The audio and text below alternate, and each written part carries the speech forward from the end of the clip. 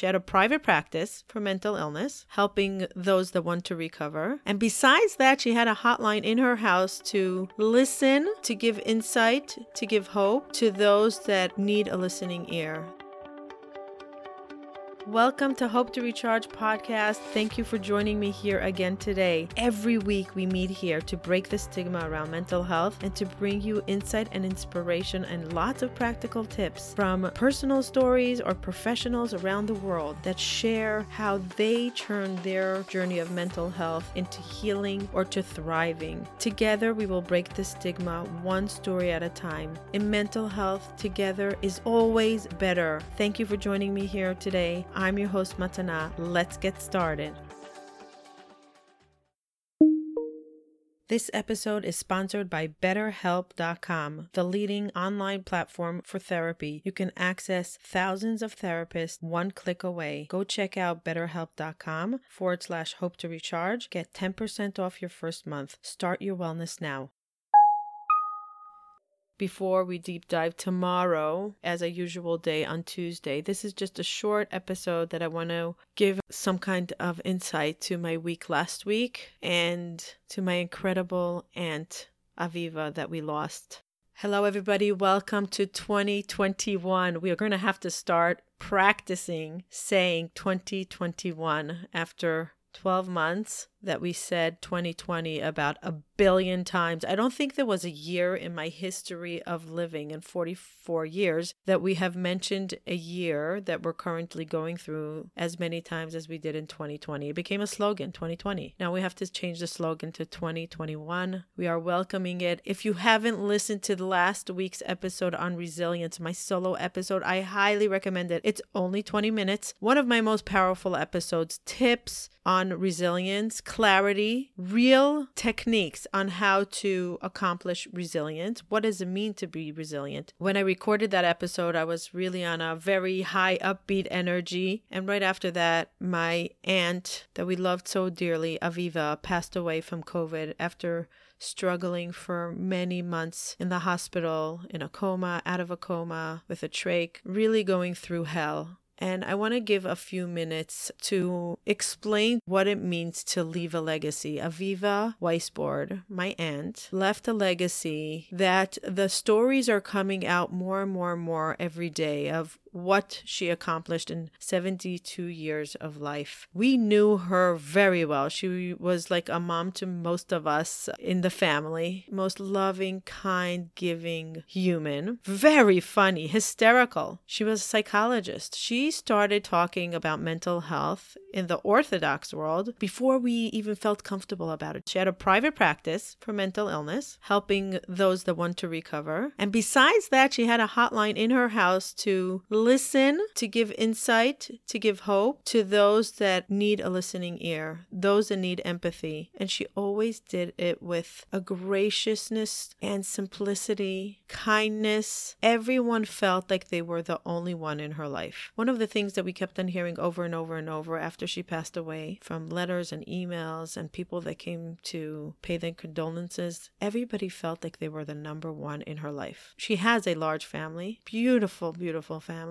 And everyone felt unique and special. That was her power. She was on multiple boards for schools, nonprofits, organizations. She was all about living life to the max. She was fun, always looking for the good in everyone. I don't think I ever heard her say a negative thing about anyone. She was always highlighting the good in everyone, in everything. She loved to travel. She loved to laugh. She loved to read and know. She was a speed reader. While she was driving, she used to drive from Baltimore to Miami to visit her sister every year. She used to speed read as she's driving, like multiple things at once. She was everyone's cheerleader. She was one unique individual, and we had the honor to have her as an aunt, as a role model. Hearing stories that come out of the last few weeks just gives us the idea of a legacy. She left a legacy. She left a footprint. She left a mark. What she did in this world, it will not be forgotten. She shifted things. She created things. And I'm so grateful for that she was a role model in my life. My kids remember her so well. Always giving out candy. Always giggling. Sitting on the floor playing marbles or cards. She was a PhD in psychology. and she sat on the floor with anybody else, any kid, and she just played with them or gave a listening ear to any random person that needed to unburden themselves. We will miss you, Aviva. The world will be different without you. You truly left your mark here, and we will try to continue breaking the stigma on your behalf, continue to be a listening ear to those that need support, to advocate for health, for mental health, for joy, for living life to the max, always living with gratitude. My uncle at the funeral didn't really give a eulogy at the funeral. Her sons did, and each one did a phenomenal job, remarkable. And my uncle summed her life up, her legacy, with gratitude. He was thanking everybody that helped through the few months that she was in the hospital. He thanked the staff in the hospital, the doctors, the nurses, his children, the communities, the people that prayed for her, anybody that helped in the process. He ended her legacy with gratitude. What a lesson in life, standing in front of her casket and just ending it with gratitude. What a powerful message that we can look at the good, highlight the good with a broken heart. He was her best friend. She was his best friend. They were a team. They were incredible humans.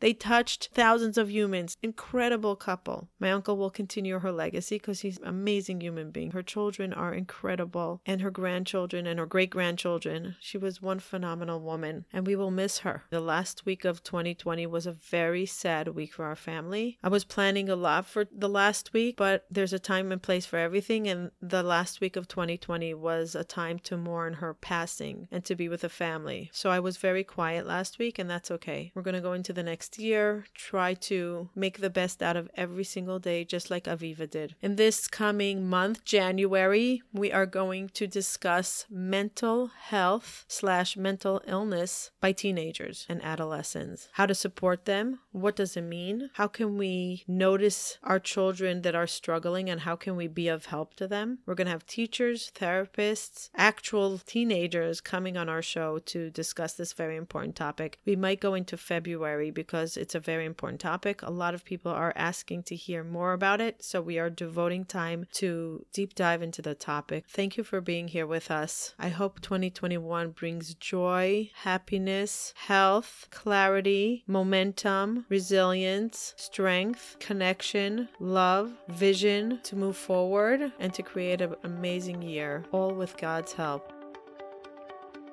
Thank you for listening. We highly appreciate all of our listeners. And Mental Health Together is better. You being here means a tremendous amount to us. If you enjoyed this episode and you would like some extra boost of information and inspiration that is not on the podcast, you can go to our website, hopetorecharge.com. There's some premium content that for the cost of a cup of coffee, you can download some amazing information that will help you, a tool that will guide you through life. So don't skip a beat. Don't hesitate. Go to hopetorecharge.com. Thank you for joining us. And remember, if you enjoyed this and you want to say thank you, the best way of gratitude will be by you leaving a review or a comment or sharing this with a loved one. There is no greater form of gratitude for us. Thank you.